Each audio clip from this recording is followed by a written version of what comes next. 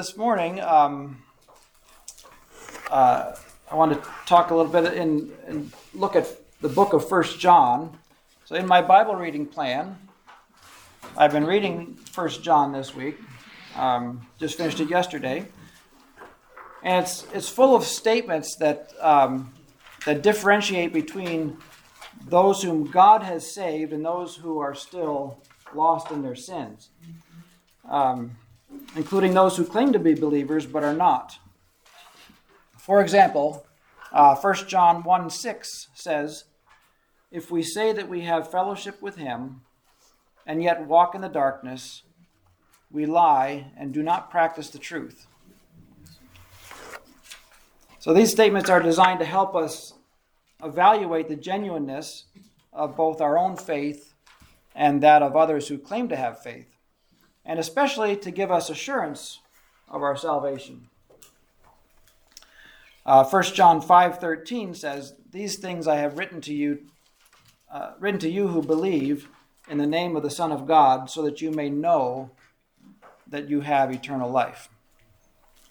Now, some of the statements in 1 John do a better job of reassuring us of our salvation than others.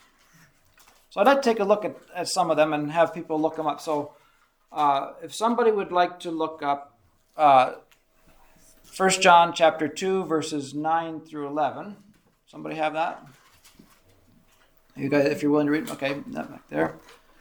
That's chapter 2, verses 9 through 11. Okay, somebody else can look up chapter 2, verse 23. Back there, Vicky. All right. Someone else can look up chapter 3, verses 2 and 3. Okay. Someone else, chapter 3, verses 14 and 15. Okay. Someone else can look up chapter 4, verses 2 and 3. We got Colleen or Tootsie. You want it, Colleen? Sure. Okay, and then chapter 4, verse 15. Do you want to get that one? Okay. So and then there's also verse 16. You can just read 15 and 16. Chapter 4, verse 20. Justin. All right, chapter 5, verse 1. Okay, yeah. And finally, chapter 5, verses 10 through 12. Okay. All right, so a person who has chapter 2, verses 9 through 11, if you would read that for us.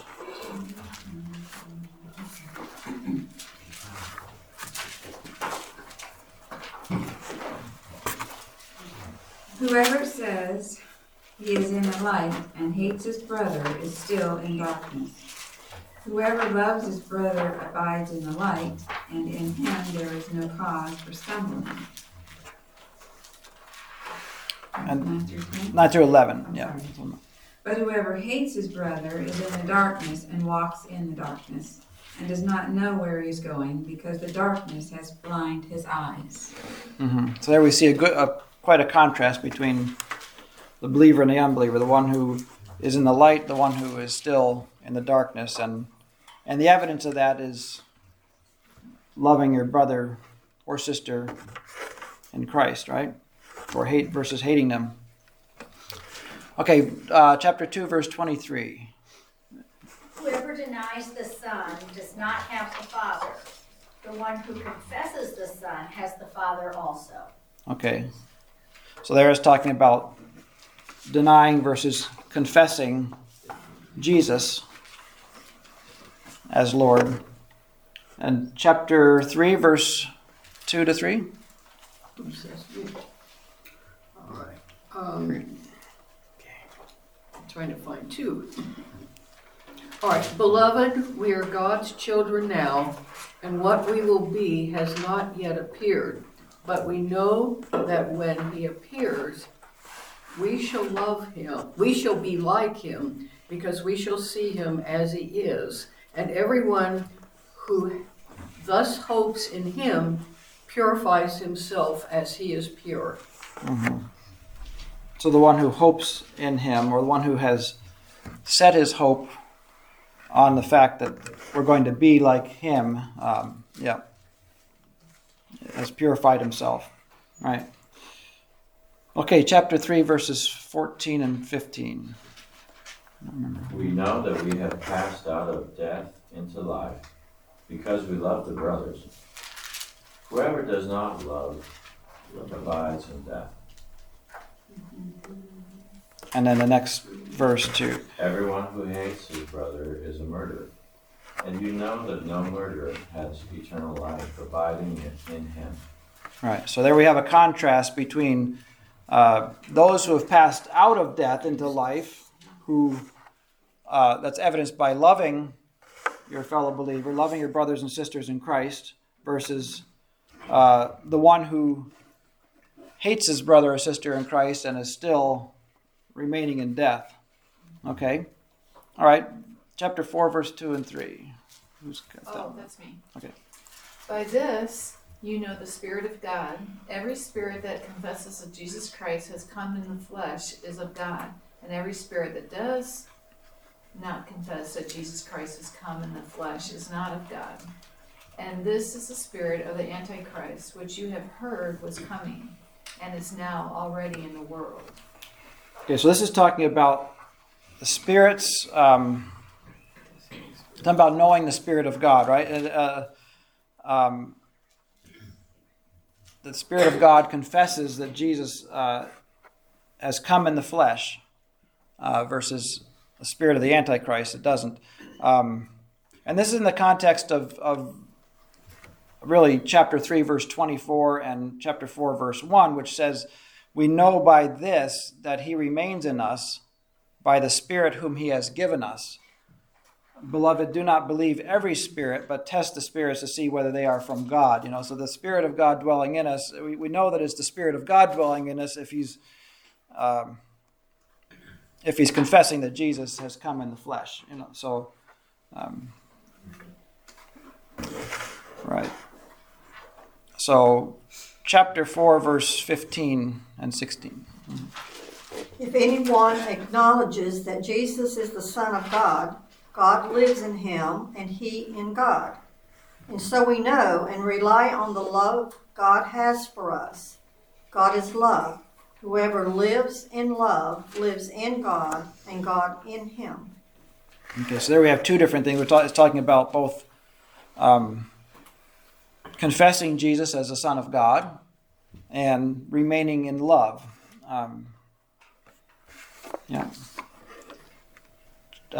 Chapter 4, verse 20.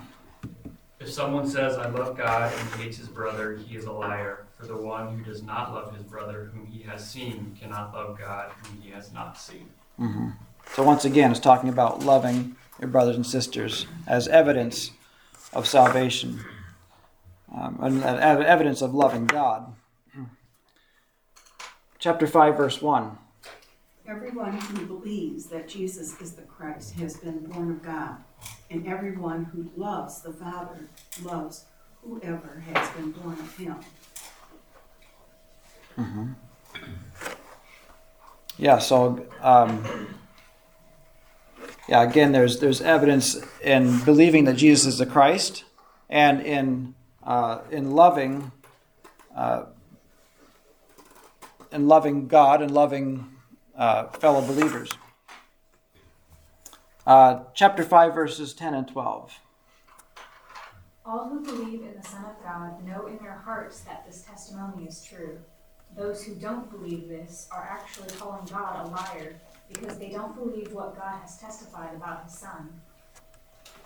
And this is what God has testified. He has given us eternal life, and this life is in his Son. Whoever has the Son has life. Whoever does not have God's Son does not have life. Mm-hmm. Okay, so if you believe in the Son of God, then you're a believer, and if you do not believe in the Son of God, you're making you're basically making God to be a liar, right?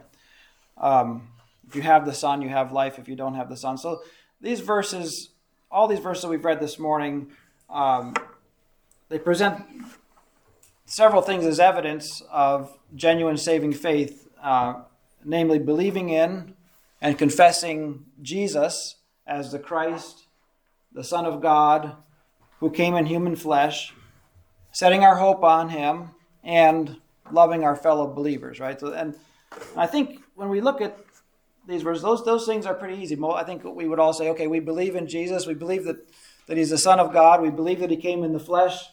And I think we would say, okay, we all love one another in the body, and good evidence, right, that we're believers. And so those when we read these things in 1 John, they're reassuring to us. They say, yes, okay, I am a believer. But there are other verses in the book that if we read them out of context or in certain translations, then they can cause us to entertain doubts about our salvation. I don't know about you, if you've ever doubted your salvation. I know I have. Because it's not that I doubt that God keeps his people safe and that he saves us through Jesus. But when you look at your own life, sometimes you think, how can I do that if I'm a believer? You look when you look at your own sin, and you look at some of the thoughts you entertain. Sometimes really, I think we're all the kind of things that we don't want to admit to other believers, right? But we all think, you have that sort of imposter mentality. Do I really belong here? Can I really be saved and do that? So one of these verses is, or set of verses is 1 John 2, verses 3 through 6. And it says, "By this we know that we have come to know him, if we keep his commandments. The one who says, 'I have come to know him,' and does not keep his commandments, is a liar, and the truth is not in him. But whoever follows his word, in him the love of God has truly been perfected. By this we know that we are in him. The one who says that he remains in him ought himself also to walk just as he walked." Now this one might not cause some of you to doubt, because in general you are you're trying your best to keep his commandments. But some of us may be tempted to doubt as we see just how far we fall short of keeping his commandments and walking just as he walked. That's a tall order, to walk just as Jesus walked. But as Steve pointed out 2 weeks ago in his message on perseverance of the saints, this is not talking about perfect, sinless obedience. No one can live exactly as Jesus lived and obey his commands perfectly. So we're going to fall sometimes as we do our best to follow him.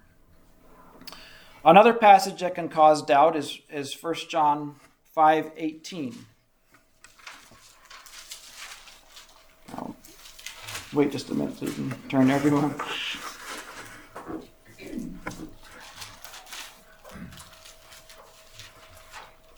1 John 5:18 says, "We know that no one who has been born of God sins." And actually that's just, okay, no, sorry, I do have the whole verse here. "But he who is born of God keeps him, and the evil one does not touch him."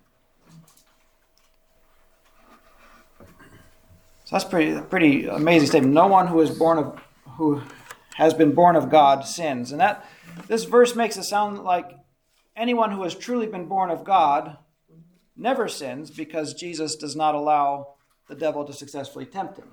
And read out of context without the rest of Scripture, that could certainly make you think that. Okay, finally, chapter 3, verses 4 through 9, have a number of statements that can cause doubts.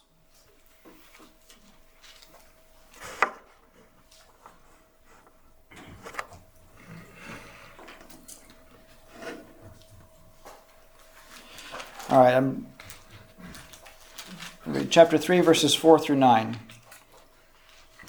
Everyone who does sin also does lawlessness, and sin is lawlessness.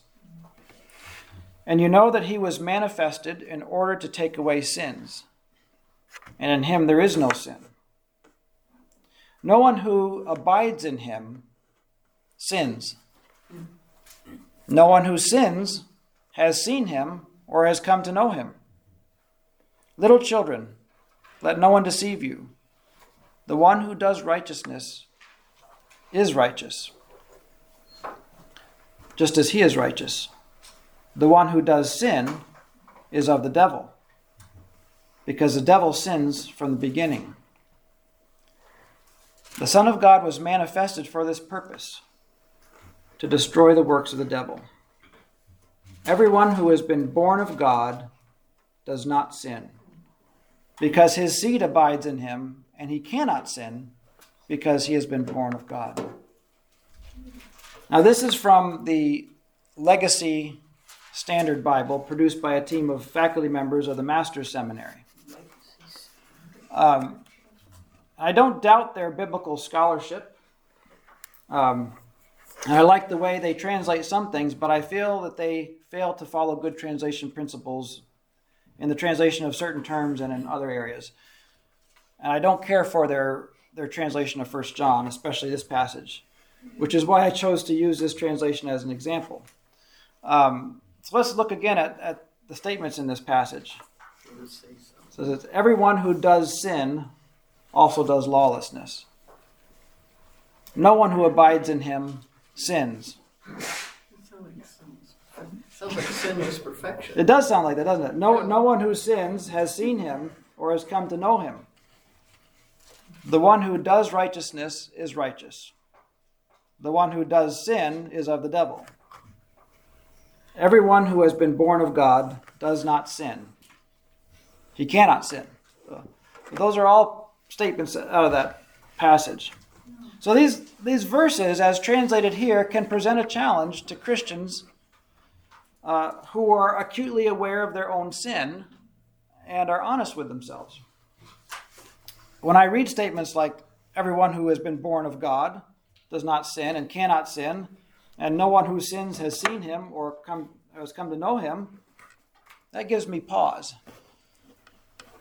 Because I know that I'm certainly capable of sinning and guilty of sinning on a daily basis. I don't even think I can sleep without sinning. I mean, I think I sin in my dreams and everything. So,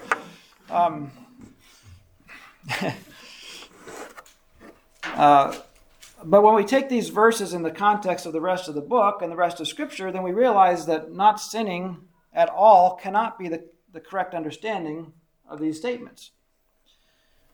1 John 1:8 says, if we say that we have no sin, we are deceiving ourselves and the truth is not in us.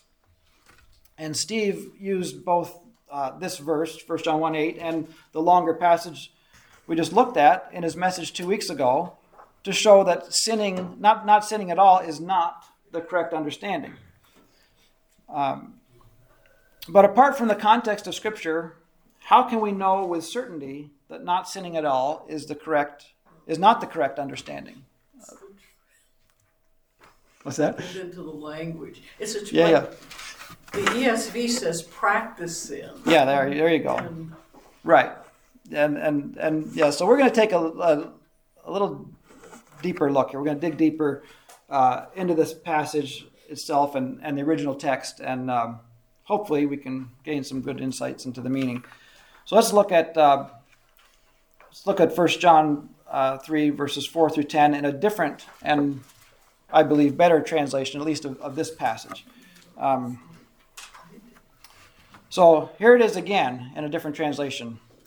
Everyone who practices sin also practices lawlessness, and sin is lawlessness. You know that he appeared in order to take away sins, and in him there is no sin. No one who remains in him sins continually. No one who sins continually has seen him or knows him. Little children, make sure no one deceives you. The one who practices righteousness is righteous, just as he is righteous. The one who practices sin is of the devil, for the devil has been sinning from the beginning. The Son of God appeared for this purpose, to destroy the works of the devil. No one who has been born of God practices sin, because his seed remains in him, and he cannot sin continually, because he has been born of God. By this the children of God and the children of the devil are obvious. Anyone who does not practice righteousness is not of God, for the one who does not love his brother, nor the one who does not love his brother and sister. So that's the NASB 2020 version. So I really appreciated Steve's handling of this passage when he was preaching 2 weeks ago. He rightly pointed out that the verb sins in verse 6 has the sense of sins continuously. And in fact, as I just meant, this version I just read, the NASB 2020, adds the word continually in italics, both in verse 6 and verse 9. And I'd like to take a little more in-depth look at the Greek words used in this passage. So if you're reading from the NASB, the ESV, as you mentioned, or the Net Bible, anywhere you see the verb practice or the phrase makes a practice, it is translating a form of the Greek verb poieo, which can be translated as do, perform, practice, make, carry out, cause, and a variety of other senses depending on the context or what words it's used with. Here I believe that practice is a good translation since it gives the sense of doing something habitually. And sometimes this is in the form of a present participle, ha poion. I can write these on the, well, I don't know if you guys, if you can't read Greek, it doesn't make any difference to you. So, so maybe I won't. Sometimes the form of this present participle ha poion, the one practicing, or the one who practices. And sometimes it's just a simple present tense verb, poie, or practices. How do you spell that in this? Well, so it's transliteration. Something in English. In English letters, yeah. So the verb is it's like this, where that's a long poieo, and then so transliteration would be ha, the participle poion, and then trying to take Greek in college, and he dropped it. Poie, yeah. So it looks different, and yeah. My husband tried to take Greek, and then I do languages. So anyway, it was hard. But basically, do, make, perform, practice, on a whole list of glosses. Ooh, I didn't even turn that on. It's good to do. So, but they're both present tense, and I guess that's the important part. But I think the verb itself, when you put this verb with the noun sin, it does change the meaning. So where the NASB 20 version translates sin continually, the places where it added this word continually, it's actually translating the present tense verb hamartane, from hamartan, which means to sin. It's the verb to sin. So, or in the case of one who sins continuously, the present participle ha hamartanon. So it's in all these cases there are present tense verbs or present tense participles, and they have the sense of I believe anyway, of a customary or habitual action. In other words, actions that characterize a person's life. So Steve described it well when he said that true Christians will not continue in a lifestyle of disobedience to God or have an entirely sinful orientation of life, as unbelievers do.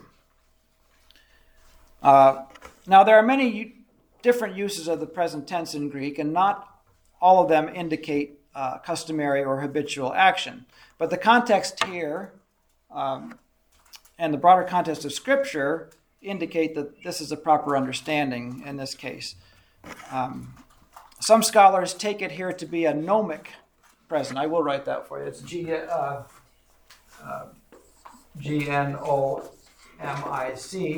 gnomic present. But well, let me first say that means that it's used to describe a general timeless truth or truism or proverbial statement. In other words, something that is generally true. But I think in that case it would be saying essentially the same thing, that the lives of genuine Christians are not characterized by a sinful lifestyle. Saying that's generally not true of Christians. So whether we're taking it as sinning habitually as a way of life, or that you're just not characterized, I think it's still saying the same thing. Another argument in favor of understanding these present tense forms as describing customary or habitual action is the fact that John repeatedly uses the forms of this verb poieo, which occur 6 times in this passage with the noun form of sin, and is translated practice in the NASB, ESV, and NET.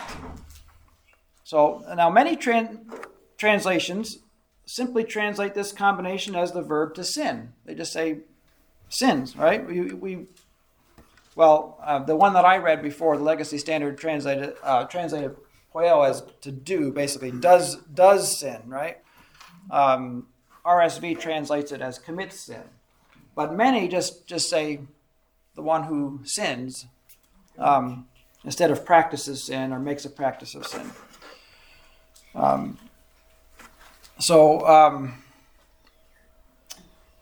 But if that's what John intended, he could have simply used forms of the verb hamartano. He didn't need to use this verb at all.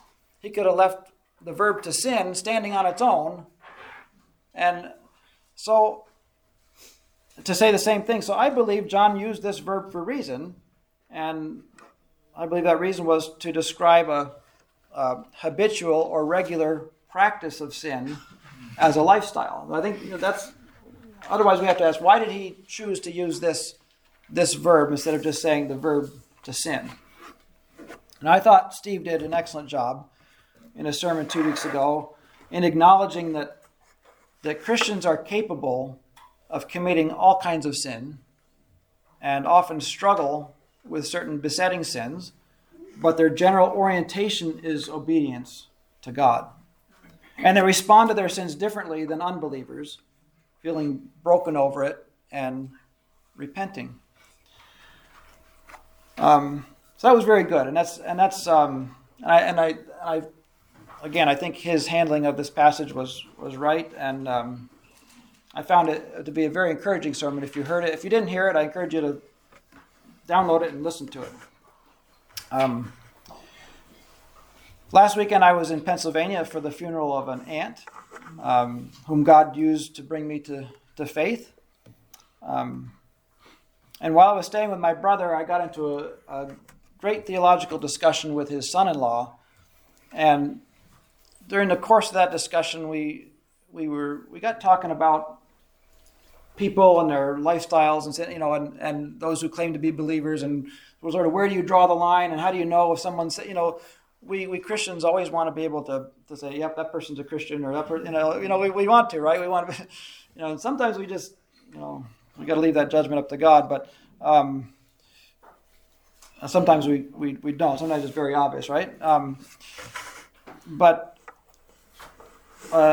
what came to mind was an illustration that a professor had given to me years ago. And I'm going to give you guys that illustration too. So when Christians think about whether or not people are saved, we tend to visualize it with an in-group and an out-group, right? Like, your believers are in the in-group, having made it into the inner circle via genuine saving faith. So they've crossed that invisible line from being unsaved into saved, right? And so we might picture it. I don't know. You maybe haven't. I'm gonna erase it. Maybe you haven't pictured it that way. But so if you try to diagram it, here's God, and so there's this.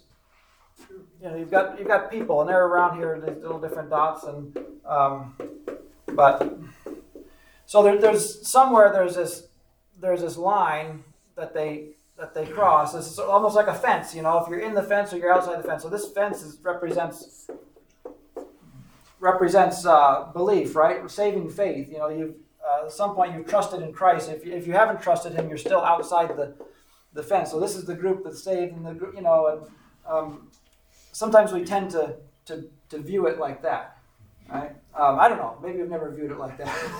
You probably never diagrammed it, but you kind of think, okay, there's a group that's saved and there's a group that isn't saved, and there's a sort of invisible line that you need to cross. And the Bible does talk about that in places, right? You've crossed over from death into life. But in some ways, it might be helpful to look at it differently. And this professor kind of gave it that way. Gave this different view where you've got it's really a matter of orientation towards God, and so you've got people who are heading towards God, who are being drawn towards God. Right? They're believers. And then you've got people who are going away from God, And, we can start out, like, you might start out here, you're going away from God, but then you get turned around, and then now you're going towards God, but you're way back here, and you're not very close to God, and your lifestyle may reflect that in some ways. You don't change overnight. It takes a while, and you're not always necessarily, like, even as believers, we might be going towards God, and we get blindsided by something. We get something kind of sidetracks us, and we maybe we're going this way for a little while, or whatever, and we're going through a time. Maybe there's a time when we actually turn around, and we start to go the other way, and then we need to, turn back, and our path to God may end up looking like a squiggly line, by the time we're all done, if you traced it. And we can't, when we're saved, God reaches out to us, right? He first loved us, He chose us, and He did a work inside our hearts. And so, like, wherever we are on this map, some internal orientation has changed, even if there's a point in which we are really not going in the direction of that internal orientation. God knows who's going to come to Him eventually, but this model can be a little bit helpful in that it talks about your orientation of life, your sinful orientation, or you're oriented toward God. And I think in general we can tell who is oriented. Like 1 John tells us, the sons of darkness and sons of light are evident, right? In general you can tell who is oriented towards God and who's oriented away from God, and in many cases it'll be very evident as people who they're completely oriented away from God and running away in open rebellion, right? So, but as we said, who is and who is not a true believer may not always be evident to the casual observer. If you're just meeting somebody, you can't always tell. Somebody can be having a bad day. They can be, you don't really know. Everybody starts out in a different place too. We as Christians are famous for making judgments about people, that look different. Somebody with all these piercings and tattoos and and whatever. We not to say anything about any of you who have tattoos but we can judge people based on these external things, and we can even see people. Christians don't always exhibit wonderful behavior. We saw in this text, if you say that you're without sin, you deceive yourself, right? Because all of us as Christians do sin at times. And if someone sees us on our sinful days or whatever we're doing, you know, they might make the wrong assumption that we are not a believer. And so I think, and even Christians may stray for a time, but will eventually turn back to God. So over time, however, I think it should be obvious by the orientation of one's life, really, what is the orientation as you observe over time a person's lifestyle. But I thought that was a helpful illustration. I thought it kind of tied in with the whole, and what Steve was saying too about the how a believer still has this orientation of life, and not a sinful orientation, but he's oriented towards God, versus the unbeliever who's oriented away from God, and the two groups respond very differently to when they sin. Where one turning to God in repentance and feeling sorry for their sin, while the other has no remorse and just continues on in the sin. So, that's all I really have for you today. And I don't know if it brought some questions. That really helped me, because when people first get saved, God convicts you, right? And you know you need a Savior. You know you can't save yourself. Right. And you have no idea how really bad a sinner you are. Right. And the longer you walk towards God, the worse you realize you are. And so somebody could be way out here as a new believer doing stuff they don't even know. Because God's got to take them through that process of training and teaching them what sin really is. Right. And they can be way out here in outer Mongolia, and we're sitting, if you walk longer, it's their direction. They're going that way as fast and as best as they can and as God teaches them. Mm-hmm. And it's so wrong to judge them. And I remember Jim telling me, and I thought this was the craziest thing, but when he got saved, he and Pete Maravich ran a basketball camp at Clearwater Christian, and they called themselves the Cussing Christians. Because they had the foulest mouth. Oh. They both, Jim played basketball in the projects in Indianapolis. And, they had those, and then and you would never have known necessarily, but God convicted both of them at the same time, and then they had each other to hold each other accountable. And I'm sure somebody, if they ever heard that, would have said, why are these guys doing this camp here? Mm-hmm. If anybody had ever heard them. And yet, God was moving them and he was teaching them. And so this was really helpful to me in terms of my own failings, but being not so quick to judge others. So thank you. That was really good. That's right. God, that's a good point. God has to convict each of us of our sin. That And sometimes we've got so many sins that he's going to have to deal with them one at a time, right? So deal with this one first, and then that one is maybe not as right. So and as we do, and as we grow closer, then we realize, all these things that we never thought, because God wasn't dealing with us before. He had to deal with the big stuff, and as we grow closer, then we become more aware of the sin. We become more aware of our pride, more aware of all that stuff, and you realize, oh man, I'm really rotten, right? I'm not nearly as good as I thought I was, right? When you talk about the diagram, I've seen it where before that someone had put the numeral 8. Okay, so you think of the infinity symbol, 8, and that the top of the 8 is where God is, and sometimes as our walk with God, and we go down to the bottom of the 8, that's where all our sin is, and the more we go, it will always be perpetual going. It will always, on this side of earth, have sin.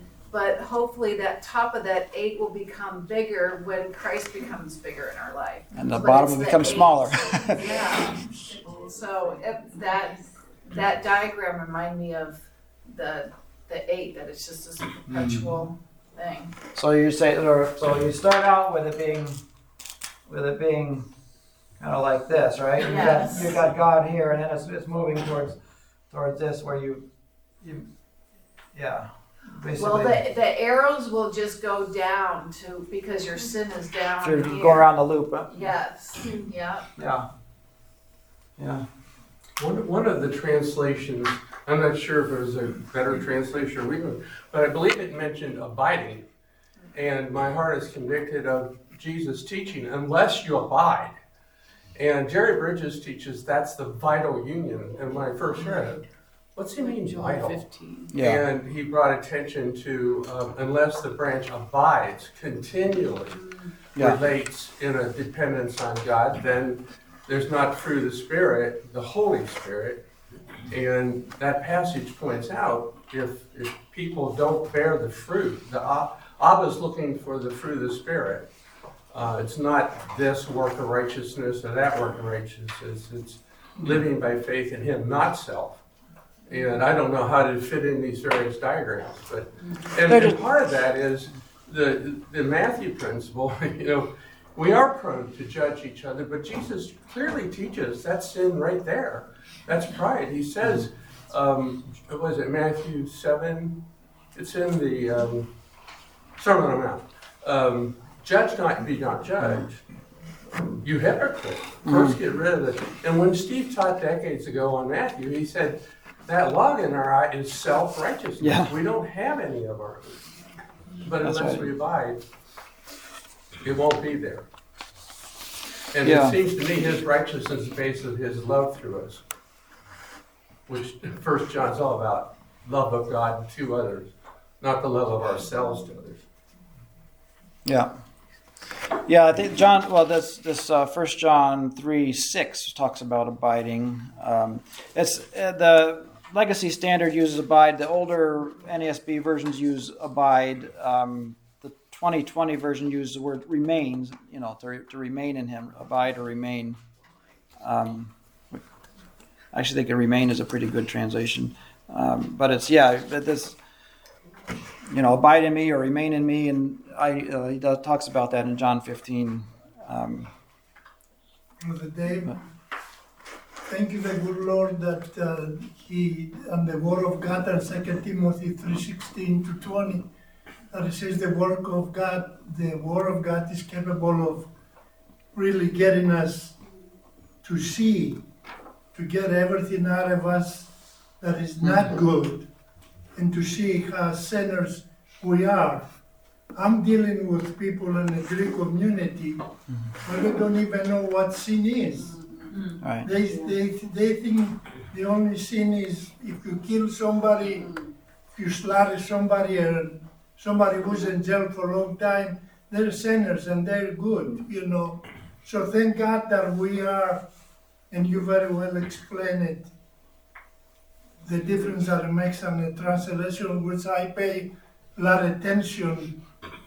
And I'm thankful I'm in a church where we really looking into ourselves deeper and deeper if we are right with the Lord. Not to have the guilt that we're sinners, because He's convicting us when we don't want to sin, but we sin. There is a big difference, isn't it? To want to sin and not to want to sin, and not even always sinning sometimes. But I'm thankful that everyone in this church who teaches, including you, very well explain the difference, that the things that we should know.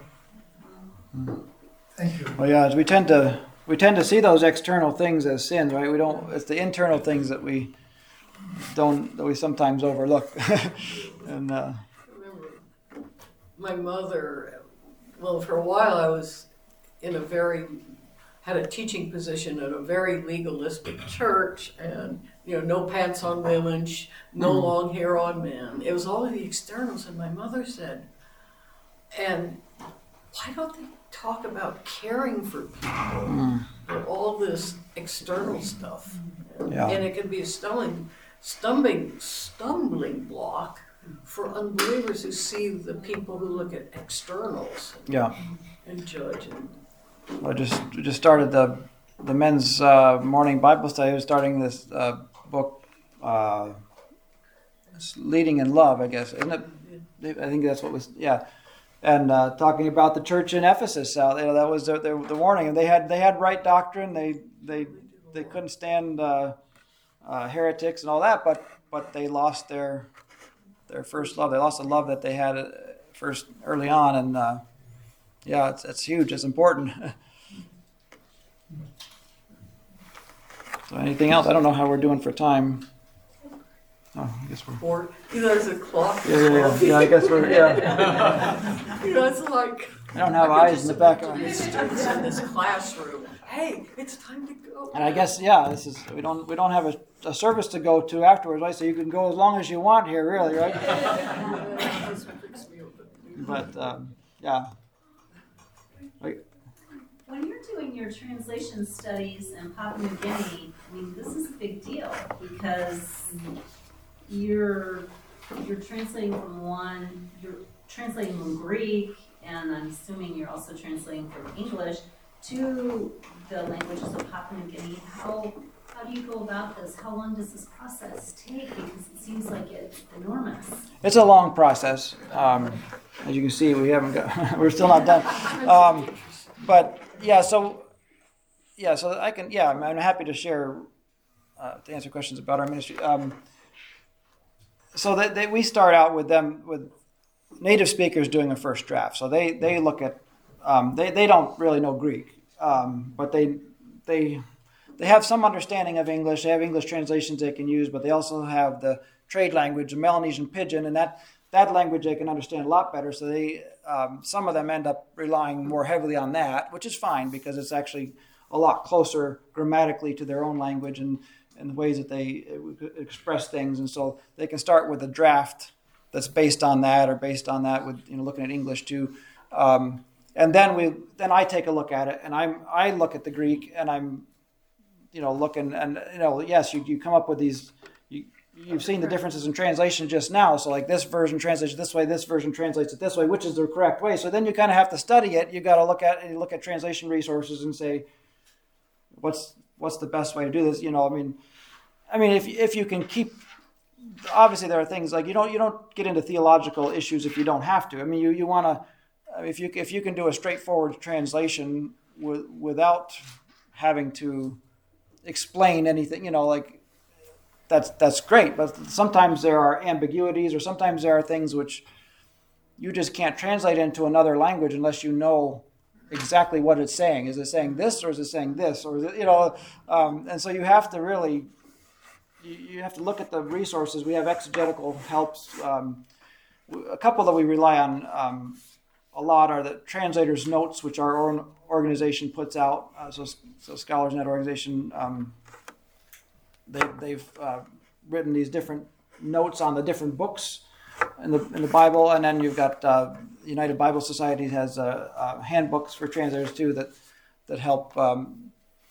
Just those are the two that we look at most, but there's other resources as well, just to sort of get a feel for what it's saying. And obviously I look at the Greek as well, and then just sort of you have to make a decision. Sometimes you have to put a footnote in there with an alternate possibility, or but yeah, a lot of times there's some things that we can leave ambiguous in English, like they're ambiguous in the Greek. They can be left ambiguous in English, which are English and Greek are in the same language family, believe it or not. They're both Indo-European languages, whereas Adzra, that we translate in, is an Austronesian language, and it's very different. It doesn't do it doesn't have passive forms. It doesn't have a lot of the things that we have. And so when you translate, a lot of times you have to make a decision on that before you can translate, and you just pray that you've made the right decision, because and as we've seen today, like these translations are different. There's no perfect translation, and then as a translator and as a student of Greek too, like I do write New Testament readings out of Greek every day, and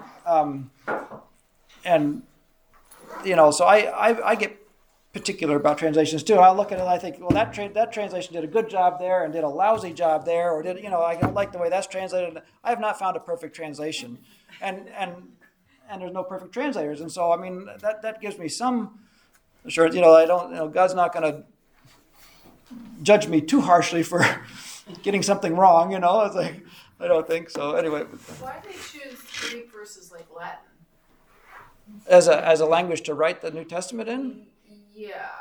you're gonna have to ask God that one. I think. I don't know. I mean, it was at that time. It was more broad, more widely spoken. Latin really. I mean, it was a Roman Empire, but in the early stages of the Roman Empire, Greek still was the lingua franca. It really was the language of wider communication through most of the Roman Empire. And Latin was making inroads, but it wasn't until later that Latin kind of took over as a language.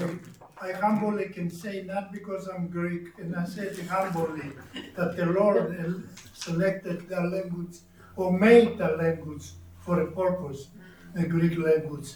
Like the word that you mentioned, pavi, which says, it doesn't say don't sin, it says pavi.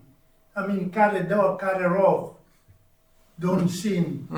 But it doesn't say do not sin.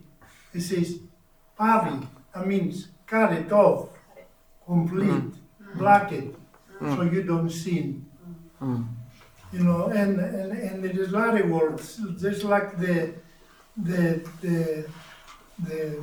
words that we see and the blessings, when it says, the Lord says, bless those who we were talking about with Brother Dave. Blessed be. The Greek language, the Greek word is not blessed. It's makarios. Makarios. You cannot translate it in English. Fortunate or It happy, cannot be translated. happy, fortunate, kind of, or yeah. Yeah, it's everlasting. Makarios means somebody who's been blessed forever. It's everlasting blessing. I mean, it is a blessing in a way, and it's good to explain it as blessing, but it directly cannot be translated. There's a lot of words Greek words that they have a lot of meanings.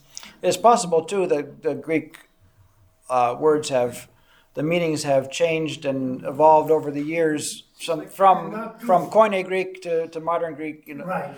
Yes. Just like English. English changes. Well, Yeah. like if you have the King James, I grew up on the King James. Suffer the little children to come to me. Yeah. Let them Suffer means suffer.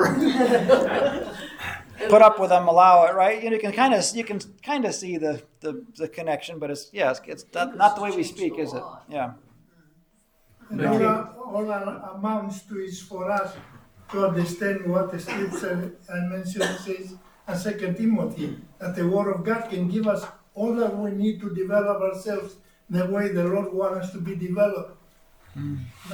With education and also most of our understanding the Bible, because the Lord can take somebody from be a little dummy and make a amazing person out of it, a Christian, so to say. And it can be somebody who's went through 3-4 universities and not understand what the Lord is saying. So that is the goodness of the Word of God and using what He's given us. And I again humbly say the Greek language, it's rich of understanding and it's very well translated in the Bibles. I see quite a bit of difference in the Greek. You look at 1 John and John, and the Greek is a much different level than what you look at Luke or Peter, 1 Peter. You know, like the levels of Greek are different. John is easy to read in comparison to some of the other authors. Yeah, Luke is harder. Luke's much harder. Hebrews is hard. You know, the author of Hebrews. I do Bible studies 2 times a week in different homes for years now. And I do one day a week on the Greek, in the Greek language and one in English. And when I do the English Bible study, I use the Greek Bible. I'm reading it from it and explain it in English the best I can. Right. I'm not from university, somebody who was so highly educated. But I think the Lord is just giving me all that I need to explain it very Lord used plenty of people that weren't educated, formally educated, right? Yeah. Yeah. Ever learning and never able to come to the knowledge of the truth being a person, not some abstract thing. Right. I mean, you can have a lot of Bible knowledge and not have a personal experience of the presence and love of Jesus Christ. It's so sad. Yeah. Yeah. And there's a lot of educated people that completely miss the truth entirely. Yeah. Yeah. Whether they have Bible knowledge or not.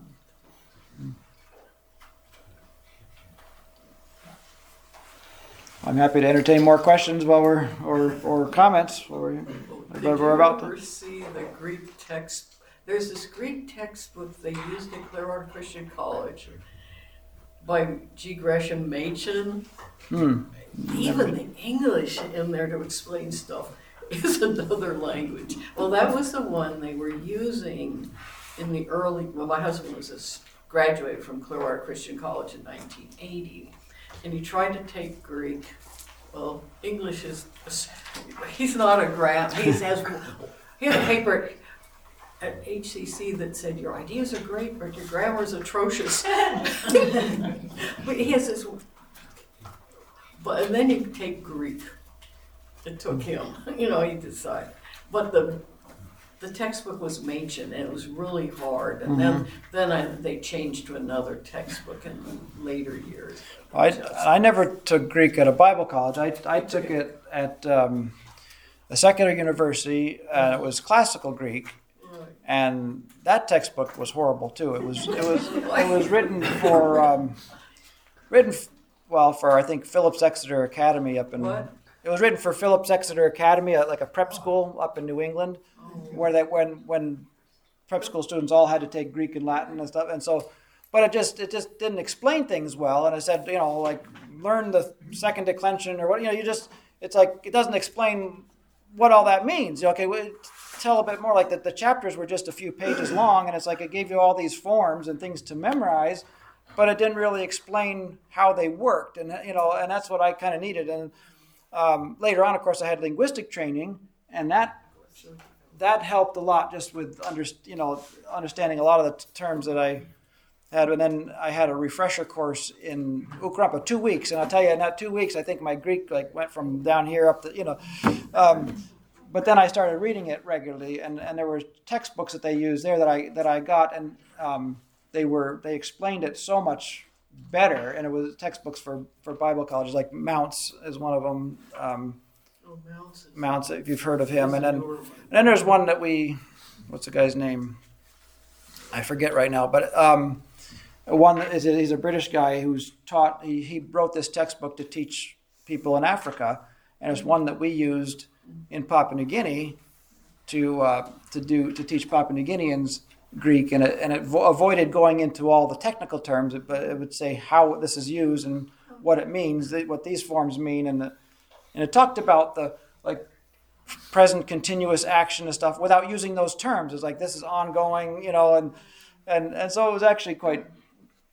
I think it was a good way to go about it, and I'll remember eventually what the guy's name was. But I see it's already 12, and so not Henley.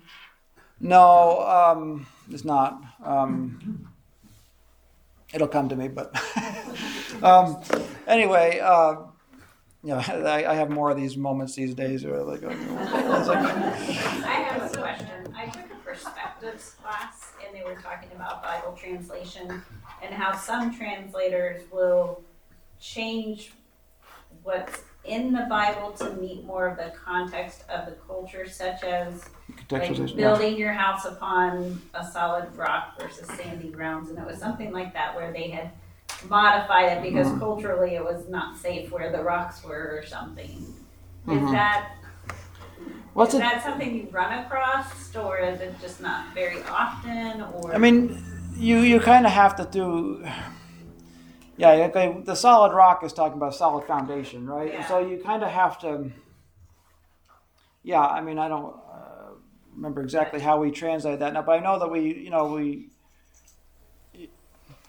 talked about, and there's in fact both those. Jesus talks about that in two different places, and one one it's on the rock, and I forget. Yeah. There's differences in those two different descriptions as well.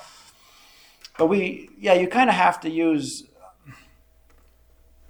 a picture that will somewhat work in the culture. Like this is you build it on solid ground, on solid. Because they put posts down in the ground, right? So like you put a post on a rock, it's got it's like In the Greek, the rock is a huge rock that they cannot be moved. right. Where the word that is not a rock but it's stone, it's a smaller stone. It Yeah. can be taken away from the water. Can be pushed away from the water. Right. So I guess that's where they're talking about. Yeah. But you always have to make those kind of translation decisions with it. There's always some, like, okay, how do we express this in a way that makes sense, but still carries the correct meaning, the meaning the intended. Yeah. So I'll have to look and see what we did in that one. But anyway, feel free to talk to me afterwards. I don't want to keep people here, so why not pray and close us, and then you can be free to go. Heavenly Father, I want to give you thanks for this group here today and the good discussion we've had, and thank you for your word and your guidance through it, and as we struggle to understand sometimes and to learn and to deal with our own sin in our lives. And thank you, Lord, for your love for us, your forgiveness through Jesus, your patience with us who are weak vessels. And we give you praise, we give you thanks, and we thank you that our salvation is secure, not because of what we've done, but because of what Jesus has done on our behalf. We pray in his name. Amen.